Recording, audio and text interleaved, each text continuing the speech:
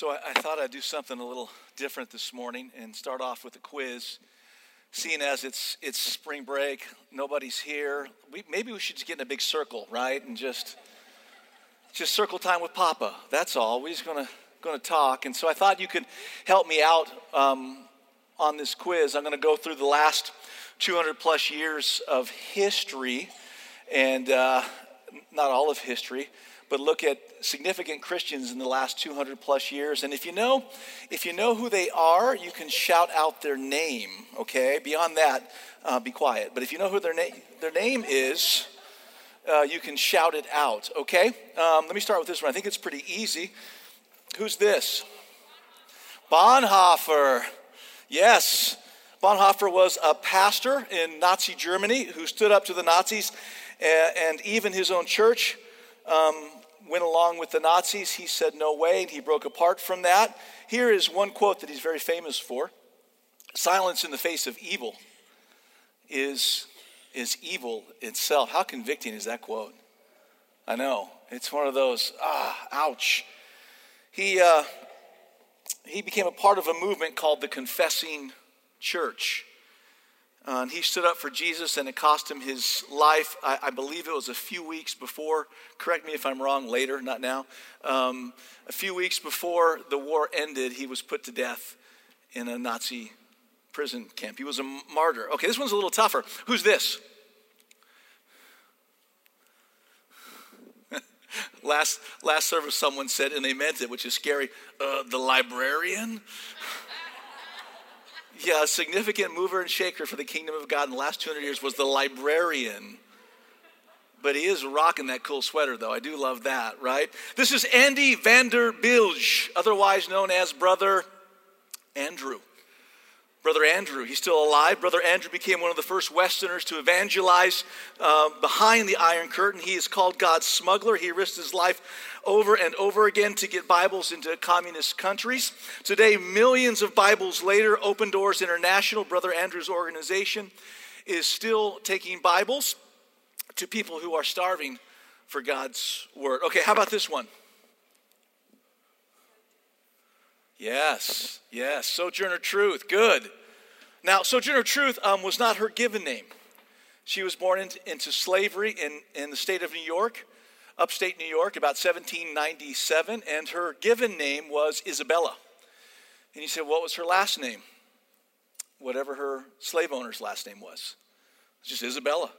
Isabella was sold to 4 more owners, and she finally walked to freedom in 1826, holding on to her infant daughter. She settled in New York City until 1843 when she had a vision. She had a dream from God. God told her to change her name to Sojourner Truth. When asked why she changed her name to Sojourner Truth, she said, and I quote, "The Lord has made me a sign unto this nation, and I go around," that's the sojourner part, "testifying and showing on him their sins against my people." And testify she did. This illiterate ex-slave was a powerful figure in several national social movements, speaking forcefully for the abolition of slavery, women's rights, the rights of freedmen, temperance, and prison reform. Okay, how about this couple? By the way, you guys who grow beards, unworthy. Brother is rocking a beard, man. Woo! Looks great, right? Anybody? William and Catherine Booth. William and Catherine Booth, these two experienced huge conflicts within their church. You say, well, why? What was the conflict in their church? Because they had a passion for taking the gospel to whoever would listen. And their church wasn't fond of that. They eventually found a small independent ministry in London's East End among the worst conditions and the most hurting people, a ministry that became known as the Salvation Army. William Booth once said this, to me it might be the greatest quote ever. It's prophetic. He said it in the 1800s. Enjoy this quote with me. It's my favorite. He says, "I consider that the chief dangers which confront the coming century will be religion without the Holy Ghost, Christianity without Christ, forgiveness without repentance, salvation without regeneration, politics without God, and heaven without hell." You can clap for it. He's in heaven with Jesus, but he's probably enjoying that right now, right? That's a prophet. That's a prophet. How about this one? This might be the toughest one. Who said that? R.G. Letourneau. Who went to Letourneau College? Raise your, are you, stand up. Yeah, stand up. He got his master's. Let's give Rodney Stanfield a big hand. Because you got to be really smart to go to Letourneau. No one in the first service was worthy, but you are. Wow, you're more nerdier than I thought, Rodney. I love that about you. You say, well, that guy, what's so significant about him? One of the greatest businessmen ever. One of the greatest ever. He dropped out of school at 6 grade. Sixth grade.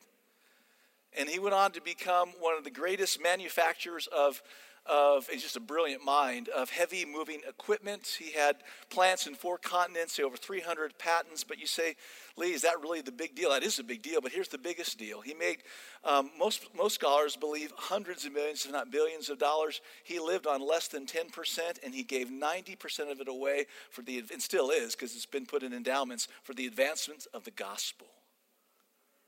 Woo! You think business people matter? We'll talk more about that. Okay, last one. This is easy. Here you go. Jim Elliott, thank you. When you see it in color, it kind of throws you off. We're not used to seeing that. He looks like a college student that could be sitting right over here, right? When they're here. He looks like that guy. In 1956, Jim and 4 other men were martyred, trying to share the gospel with the Wadani people in Ecuador. Jim is famous for these words: I only hope that he will let me preach to those who have never heard that name Jesus. What else is worthwhile in this life? I have heard of nothing better. Lord, send me. Now, you weren't ready for that quote, were you? You all thought I was going to give you this quote. He is no fool who gives what he cannot keep to gain that which he cannot lose. And he gave it. He gave it. By the way, most of his quotes, because he died so young, come from his journals that he wrote as a college student at Wheaton College in Illinois. What's one thing they all had in common? Well, all of these people, it's pretty obvious, they share a relationship with Jesus Christ that motivated them to live out that relationship in tangible and real ways at significant cost to their own lives. Welcome back to our series in the book of 1 Thessalonians, the New Testament book. Do me a favor, if you haven't turned there already, turn there. If you're looking at your Bible, it's going to be to the right, far right in the New Testament. Turn to your Bible app or open your Bible app. If you would like to, and I highly recommend it, you might want to go to the YouVersion Bible app, and my outline is there, and you can take notes off of my outline. And I already know what some of you are thinking. You're thinking, Lee, what's the connection with these 6 lives and the Thessalonian church? Here's the connection. It's what Jim said last week, and I can't stop thinking about it. They, like the believers in Thessalonica, were, and I want you to see this quote, transformed by the raw spiritual power of the gospel. Like, that's what the gospel does. The death, burial, and resurrection of Jesus, when imparted to us, it changes us. It transforms us. It makes us something that we weren't before. We go from, the Bible says, from darkness into his glorious light. 1 Corinthians chapter 12 and verse 13 says that when we make that decision to turn from our sin and turn to Jesus as Savior and Lord alone, that we are baptized with the Holy Spirit. The Holy Spirit comes to reside in us, transforms us, and gives us resurrection power to do the things that we just talked about with those 6 stories. That's the connection. And that's what sets them, the Thessalonian church, and us apart as followers of Jesus. We've been changed by the gospel. We've been changed. What I used to be, I am no longer. And because of the raw spiritual power of the gospel, this little church has, as Jim pointed out last week, turned from idols to the living and true God. Not only that, they suffered for that gospel, and they became a model for other churches of what it means to follow Jesus when it is not culturally acceptable to do so. 1 Thessalonians chapter 1 and verse 6, Paul says, I love this, you became imitators of us and of the Lord. For you welcomed the message in the midst of severe suffering with the joy given by the Holy Spirit. And so you became a model to all the believers in Macedonia and Achaia. And the Lord's message rang out from you, not only in Macedonia and Achaia, but your faith. Now get this, is this tombstone stuff? Your faith in God has become known everywhere.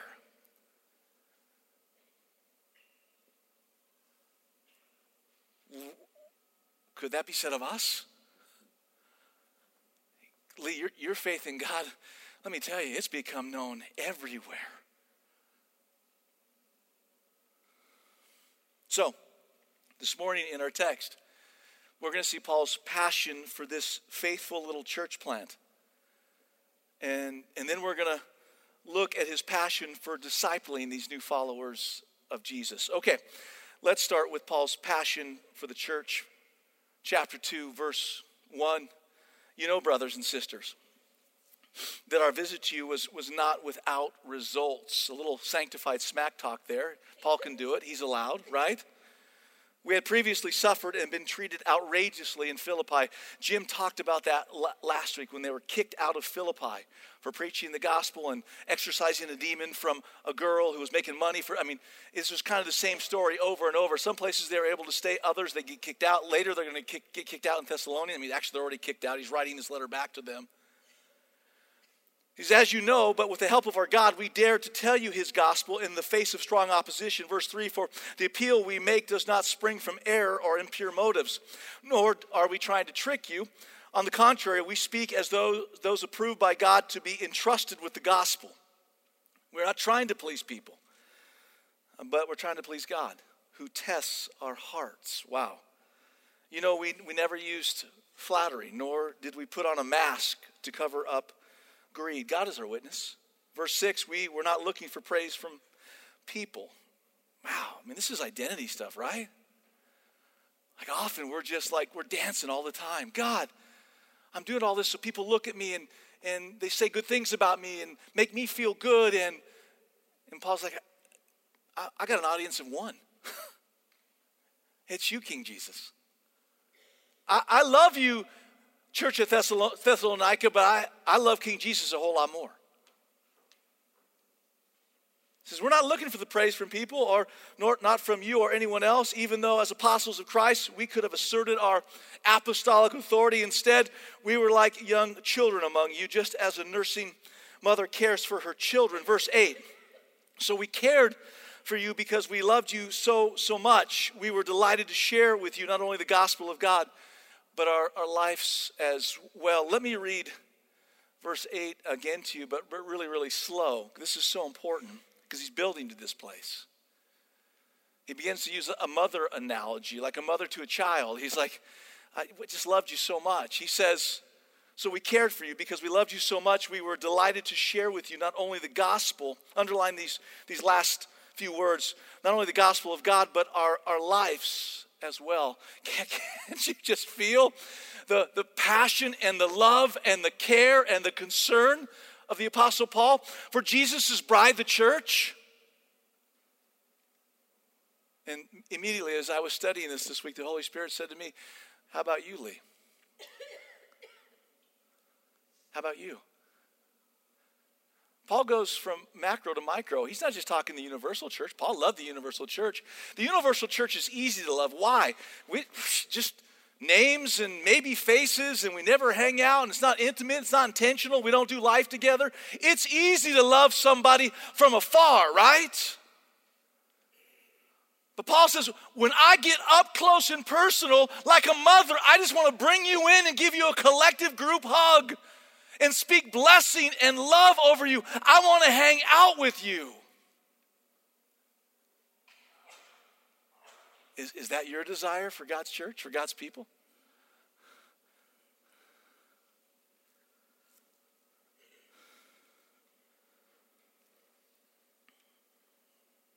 Let me give you one word. There's a couple words we could use, but one word to describe what Paul is talking about. It's the word community. Paul basically says, we didn't just come to share doctrine with you, but we came to share our lives. We're going to share some doctrine. We're going to preach the gospel, but we're going to do life together.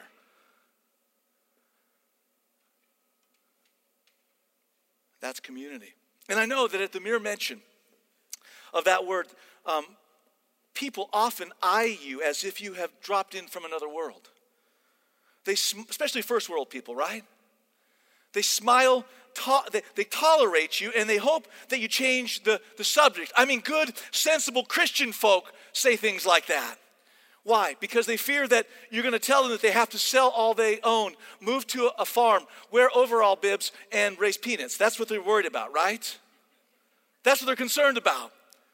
Or that they have to abandon their fertilized lawns and move to the inner city or a third world country. And because many misunderstand the idea of community, many Christians don't want to think about it or talk about it or, God forbid, live it. But let me say this, we desperately need it for us to be all that God wants us to be. Quick definition of community, then I want to give an illustration that I hope fleshes this out.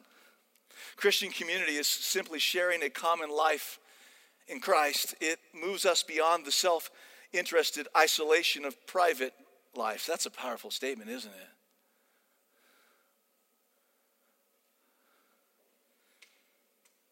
It moves us beyond the self-interested isolation of private lives and beyond the superficial social contacts that pass for Christian fellowship, quote unquote. The biblical ideal of community challenges us instead to commit ourselves to life together as the people of God.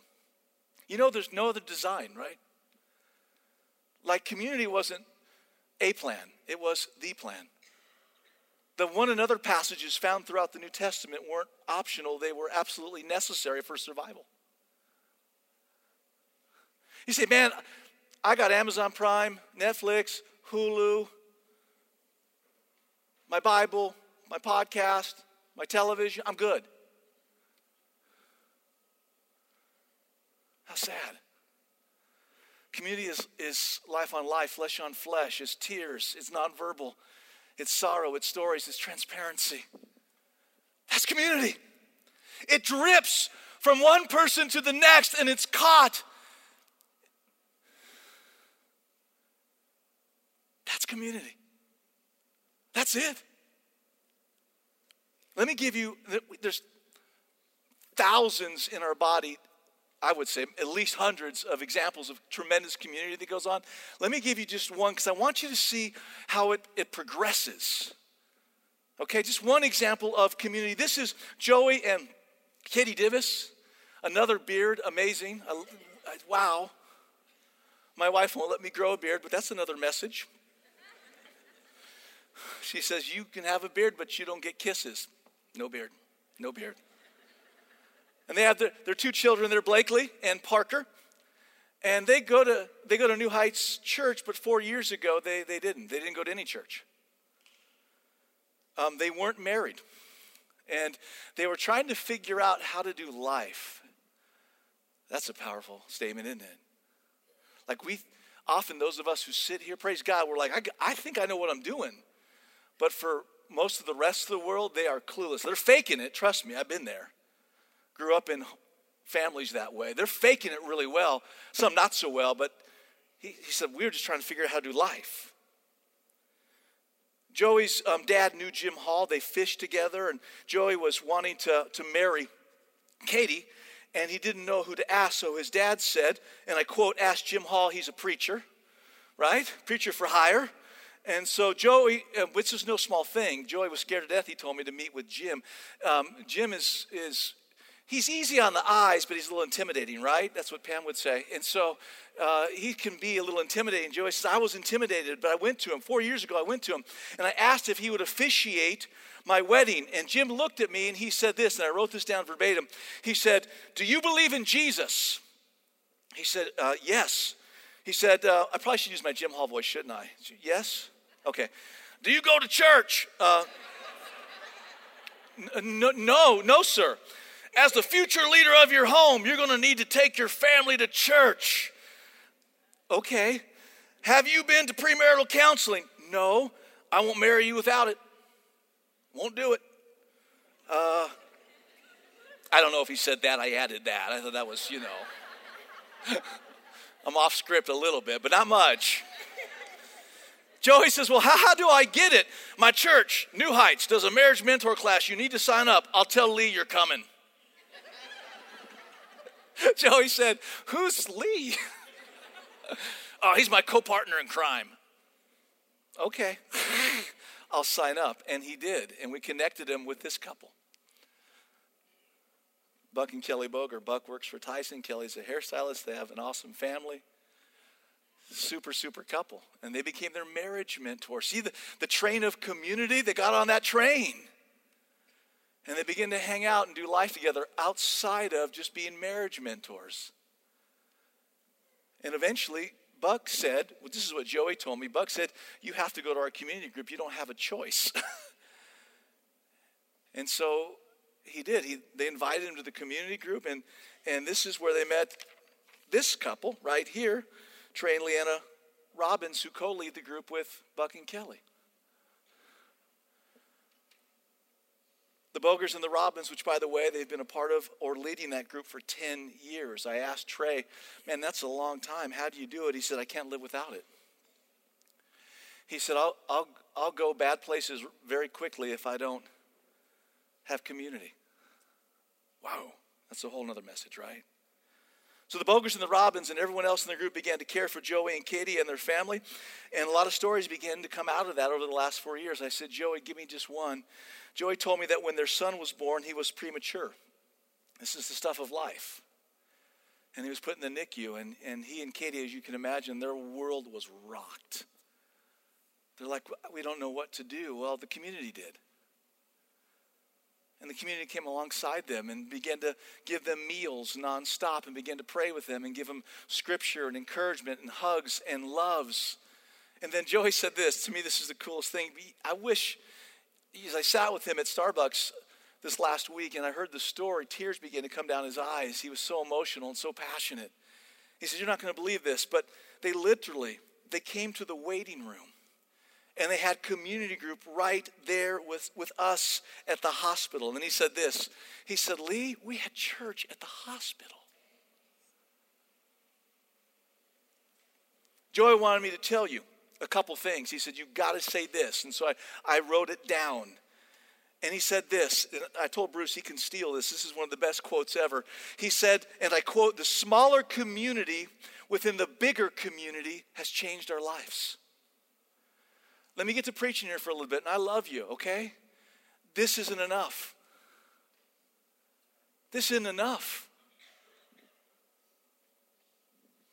The smaller community within the larger community, this is the larger community. This is the top of our funnel. We're grateful. We're a celebration cell. This is the celebration. The cell is community, highways, byways, day in, day out, Monday through Saturday. That's the cell. That's where life takes place. He goes on to say this, and again I quote, it took a long time for me to realize that I was a broken man and I needed Jesus, and community helped me to figure this out. Whoa. From our text, we see that Paul had a passion for the local church. And secondly, we see from our text that Paul had a passion for discipleship. 1 Thessalonians chapter 2, verse 9, Paul continues, surely you remember, brothers and sisters, our toil and hardship. We worked day and night in order not to be a burden to anyone while we preached the gospel to you. Underline, we worked. Sometimes Paul would go into a community, and whether he had donors who gave him money or that community could afford him, he would go and he didn't work. But often Paul would go into a community, and you've heard the phrase, a tent maker. He literally made tents. Now I want you to visualize this. He had such a passion and love for God's people, for the Word of God, for discipleship, for the gospel to go forward, that this old, most scholars tell us, was a bow-legged, arthritic, beaten-up Jew, most likely pretty short. Culturally, that's what they were. This old, beaten-up, arthritic, bow-legged Jew who's preaching the gospel, this rabbi, is also pounding out tents. Let me just say something, and I want to publicly apologize. At New Heights, we have not done a great job of honoring people who work in the workplace. I'm sorry. Forgive me. Forgive us. That's going to change. Did we do that on purpose? No. But the reality is 99% of you in this room, you're not going to go on the mission field. You're not going to adopt a kid from Rwanda. You might, but most likely not. You're not going to be a pastor, a full-time pastor. There is no difference between the sacred and the secular when it comes to calling. Your secular calling is just as great as my sacred calling. It's no different. It's a calling. Paul says, hey, if I got to work, I'll work. Praise God. He said, you are witnesses, and so is God, of how holy, righteous, and blameless we were among you who believed. For you know that we dealt with each of you as a father deals with his own children. Okay, now get this. He goes from mother analogy to father analogy. And this is what he says. He says, we encouraged, we comforted, and we urged you to live lives worthy of God. This is discipleship, who calls you into his kingdom and glory. Notice that Paul uses 3 words concerning discipleship. I want you to see these because they're really important. Because when you're discipling people, which by the way, we're commanded to disciple people. We'll talk more about that. This is really important. To encourage, comfort, and urge. All of these things are necessary in helping others grow in discipleship. Sometimes people need us to cheer for them. Sometimes they need us to help them get up after a disappointment. That's comfort. Sometimes people need a kick in the pants. Can I get an amen? Amen. But let's do the first 2 more than the latter, right? They need someone to urge them to live a life worthy of God. Let me use a dad illustration because that's what Paul does. A good dad doesn't use the same tactic all the time. He's diverse in his training. Paul, let me give this example. Let's say you're learning how to ride a bike. When a child is learning how to ride a bicycle, a dad will say, at least a good dad will say, right? You can do it. He'll encourage you. On those times when the child falls, dad is there to pick them up. Hey, you okay? You're all right. Let's get back on. You can do this. You just need to keep trying. When the child says, and children will do this, parents, right? They'll say, no, I'm done. I'm going to quit. You have to remind yourself you're the parent. They're not. They don't know what they know, right? You got to do that. But you don't just yell at them. You don't shame them. You lovingly say, hey, if you give up now, you aren't going to learn how to ride your bike. Then you won't be able to ride bikes with your friends. You'll get this. You can't give up. A good dad uses different tactics, but is persistent with his child. Now, I could go on and on about discipleship. I'm passionate about discipleship. If you know me, I'm very pragmatic. Number 1, Jesus commands it, so I'm going to do it. I'm not the best at it, but I'm going to do it. Number 2, this thing called Christianity doesn't continue if we don't do it. I'm just pragmatic. Like somebody's got to do it, and I'm commanded to do it. So to me, discipleship is really important. I could talk forever, but I'm not going to. I want to bring someone up and let them share about how they disciple. Christina Disler is a 2013 graduate of the University of Arkansas in international business. She's been attending New Heights for 7 years, and for the last 3 years, she has worked as a sporting goods buyer for Sam's Club. And I asked her, I said, Christina, why did you choose business as a career? And this is what she said. She said, working at Sam's Club gives me an opportunity to give God the glory by doing an excellent job. Isn't that awesome? Not only that, I get to be Jesus to my coworkers. She says, not only that, but quite frankly, in the business world, I can reach people there I wouldn't otherwise reach doing something else.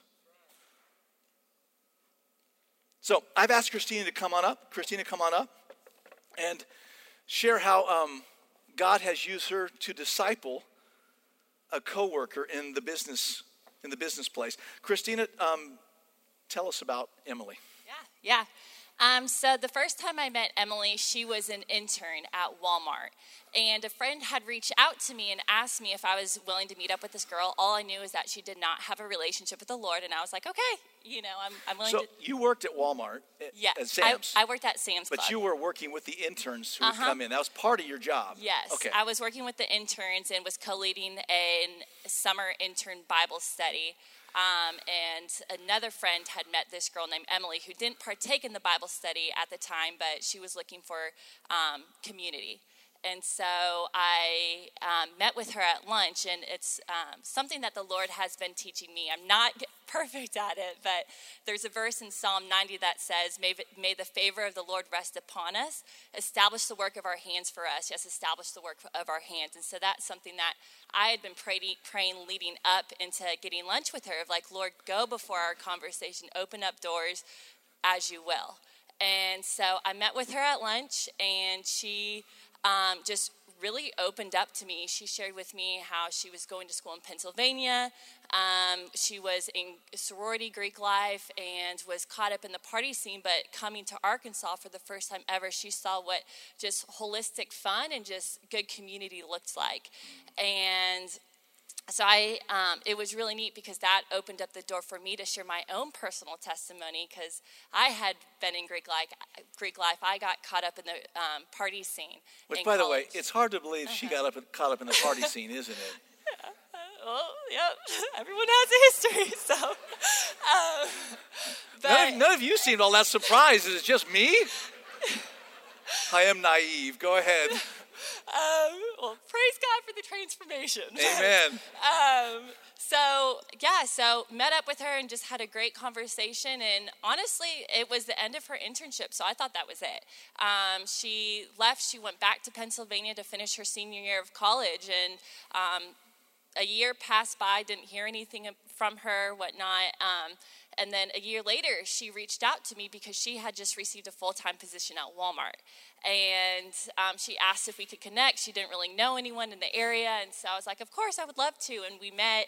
And she had just shared with me that she became a follower of Jesus. And, wow. Mm-hmm. And so, but she didn't really know anything.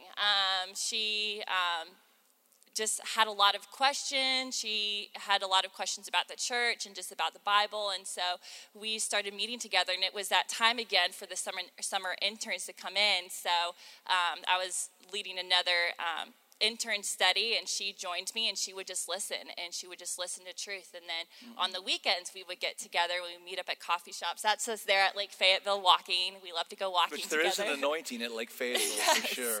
If you haven't been, go experience the Shekinah glory of Lake Fayetteville. It's phenomenal. It is amazing.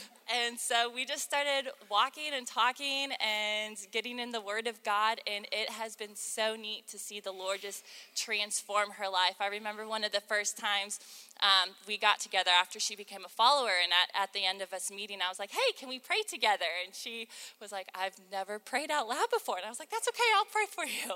And so we prayed, and it's just been neat to see the Lord's work in her life, because now we still get together, but instead of me initiating in that, she'll say, hey, Christina, let me pray for you for this.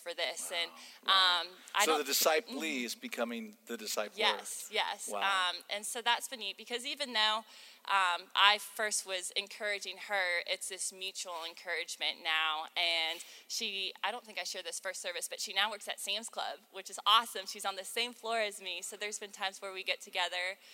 If she needs encouragement, she'll come to my desk, or vice versa, and we'll just step away from our desks and hide out in a room and pray. And it's been really neat to see the Lord just working in her life and working in my life as well, just to see her teachability and just that childlike faith. So. That's good. Give her a hand. Thank you, Christina. Thank you. Really good. Wow. I became a follower of Jesus at the age of 17, and I shared the gospel with everyone in my family and my friend group. And my mom responded, and my brother and my sister, but my dad just wouldn't receive it from me. And so many of you know the story, but some of you don't. For 17 years, I prayed that God would bring a Christina Disler into his workplace. A spirit-filled woman or a spirit-filled man who was passionate about excellence and passionate about King Jesus.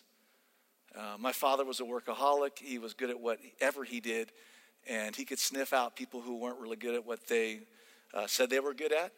And so praise God for someone like Christina who's going into places that many of us just can't go. I certainly can't go there. So grateful for that. Yet, I already know what some of you are thinking.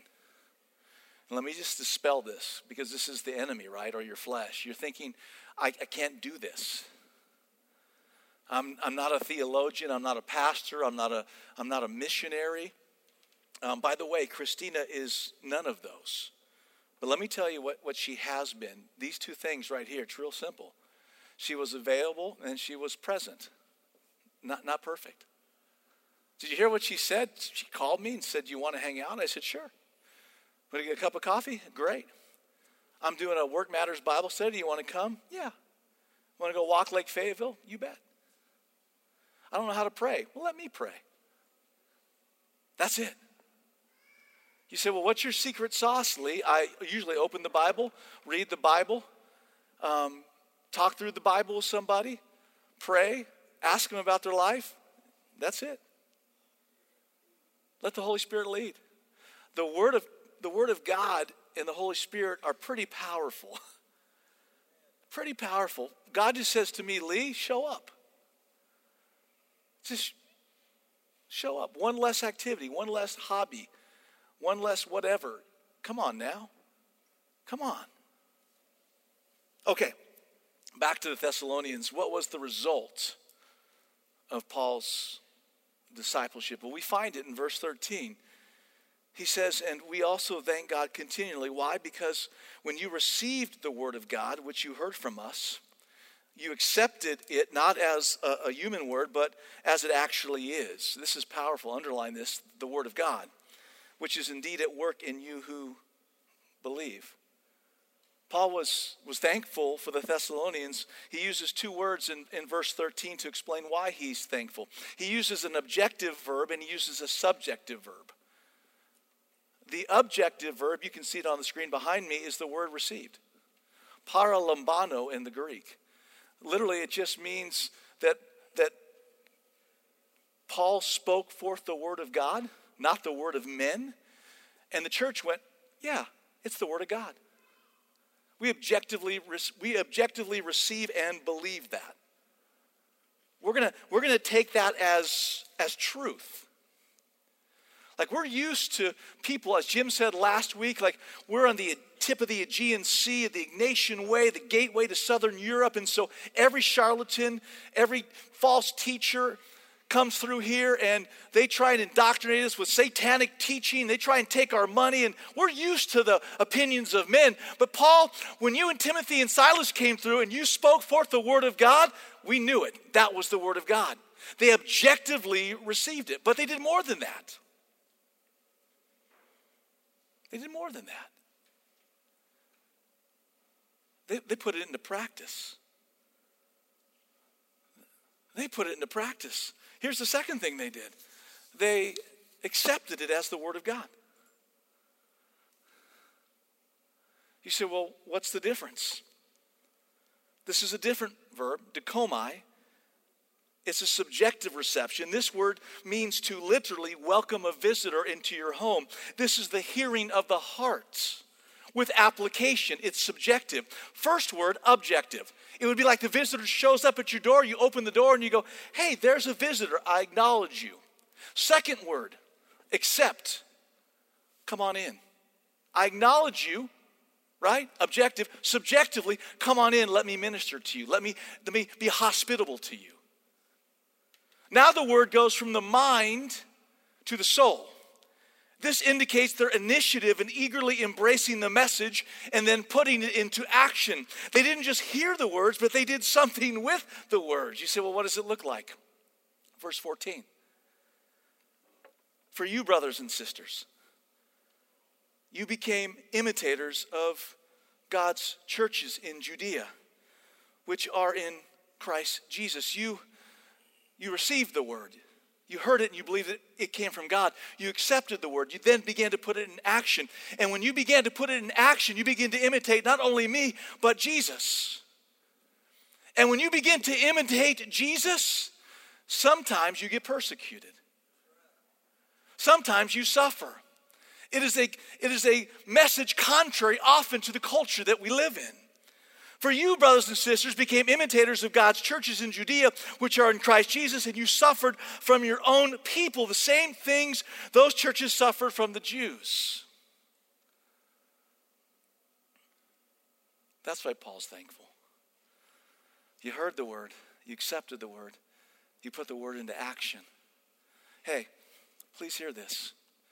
If the word of God doesn't change your life, you better evaluate. Because the Spirit of God takes the word of God and he just messes with us. Just messes with us. At this time, I'd like the prayer team to come on up and the worship team to make their way back up. And while they're doing that, let me just challenge you. Let me just challenge you.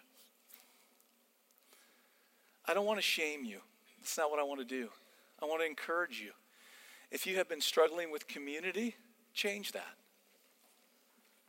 Talk to Bruce and his team about getting in a community group. Be a part of 30, 40 different ministries here at New Heights alone where you can serve and do it in community with others. We desperately need each other to be all that God wants us to be. Maybe it's discipleship. And as I said earlier, the world, the flesh, and the devil have been telling you can't do it. That's a lie.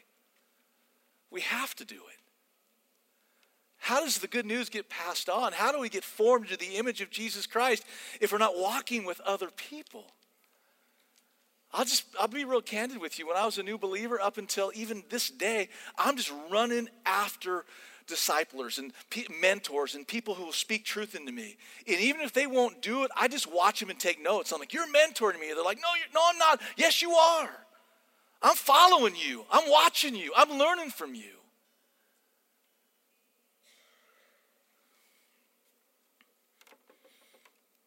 Lastly, how are you doing with the Word of God? Do you objectively believe that it's the Word of God, not the word of men?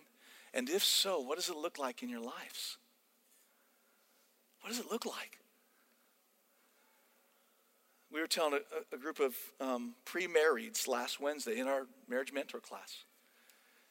And Jim and Pam came and shared basically what it looks like to live out the ethos of Christ in a marriage. And it was powerful. And I got up afterwards and I just said this. I said, if there's one piece of advice I can give you is actually believe what the Word of God says and live it out. If God says not to go to bed angry, don't go to bed angry. If God says to forgive as you are forgiven, forgive. If God says to share the gospel, share the gospel. If God says to disciple people, Jesus commanded it in Matthew 20, then do it. You say, well, I'm not Chandler, I'm not Piper, I'm not Billy. Who is? Are you kidding me? I'm just some schlump from Southern California, just some guy from a dysfunctional family who heard the gospel at 17 and haven't been the same since. My pedigree is pretty bad. Dad married 4 times, mom married 3, addicts all mixed in there.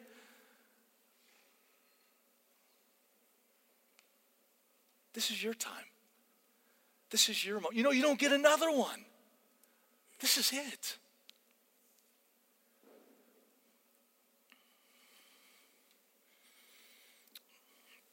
Let me pray.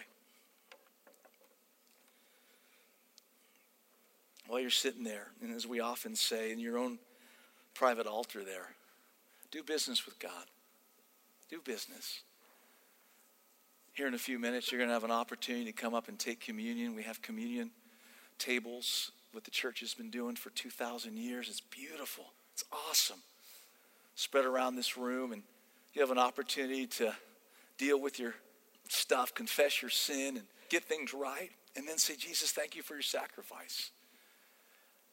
Thank you for your shed blood. I couldn't be forgiven without your blood being shed for me. Thank you for your broken body. Thank you that as the church celebrated in Corinth, you're coming back. Go take communion and find somebody to take it with. Maybe you're sitting there and you're like, I've never been baptized. Well, we set the baptism up every week. Our setup team is faithful to set that thing up. It's hard to do. And maybe you're like, you know what? I just haven't done what Jesus has commanded me to do, and that's to be baptized, to tell the world I'm a follower of Jesus. My sins have been buried, and I'm rising up to new life. Maybe you're sitting there and you're like, you keep talking about the gospel, Lee. I'm not sure what that is.